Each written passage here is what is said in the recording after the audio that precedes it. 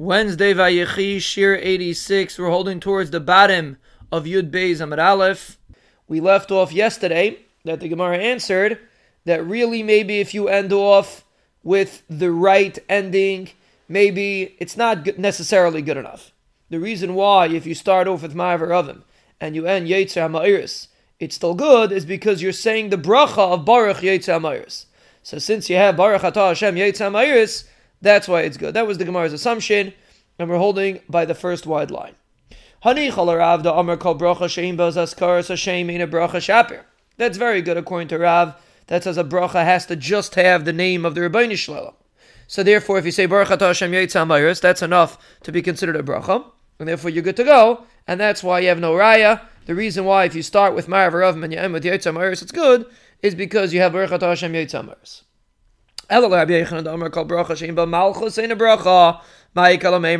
to Rabbi Yochanan, it holds every bracha has to have Melech HaOlam. Baruch Atah Hashem Yetzer HaMa'iris doesn't have Melech HaOlam. So what's the benefit that you ended off Baruch Atah Hashem Yetzer HaMa'iris? There's no benefit of that. You don't have Melech HaOlam.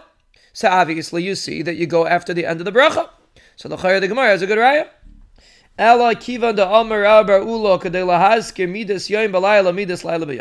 Gemara says a new teretz. Since Rabbi Ula said before that we always mention day by night and night by day, every bracha in the morning we mention night, and at night we mention day, and the reason why we do it is we mentioned on Daf Yud Aleph on the Beis is in order to disagree with the minim that say that the same Rebbeinu Shalom didn't create both, chas v'shalom. So therefore, when you're starting Baruch Atah Hashem Hamar V'Ravim, let's say you made a mistake, it's the morning, and you're thinking in your head that you're going to say Hamar V'Ravim, and then all of a sudden you realize it's the morning and you finish off Yetzer HaMa'iris.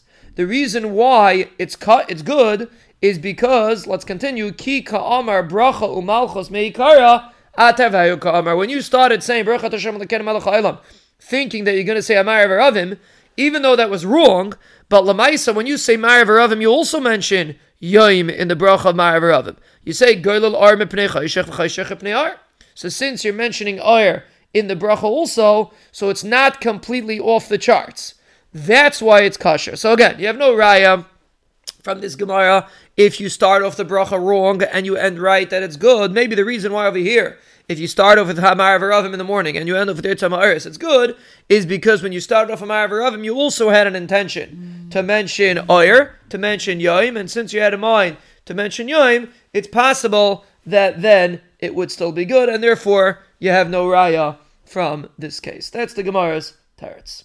This concludes today's piece.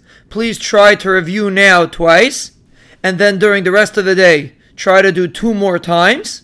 And then tomorrow morning, before learning the new piece, please review this one more time.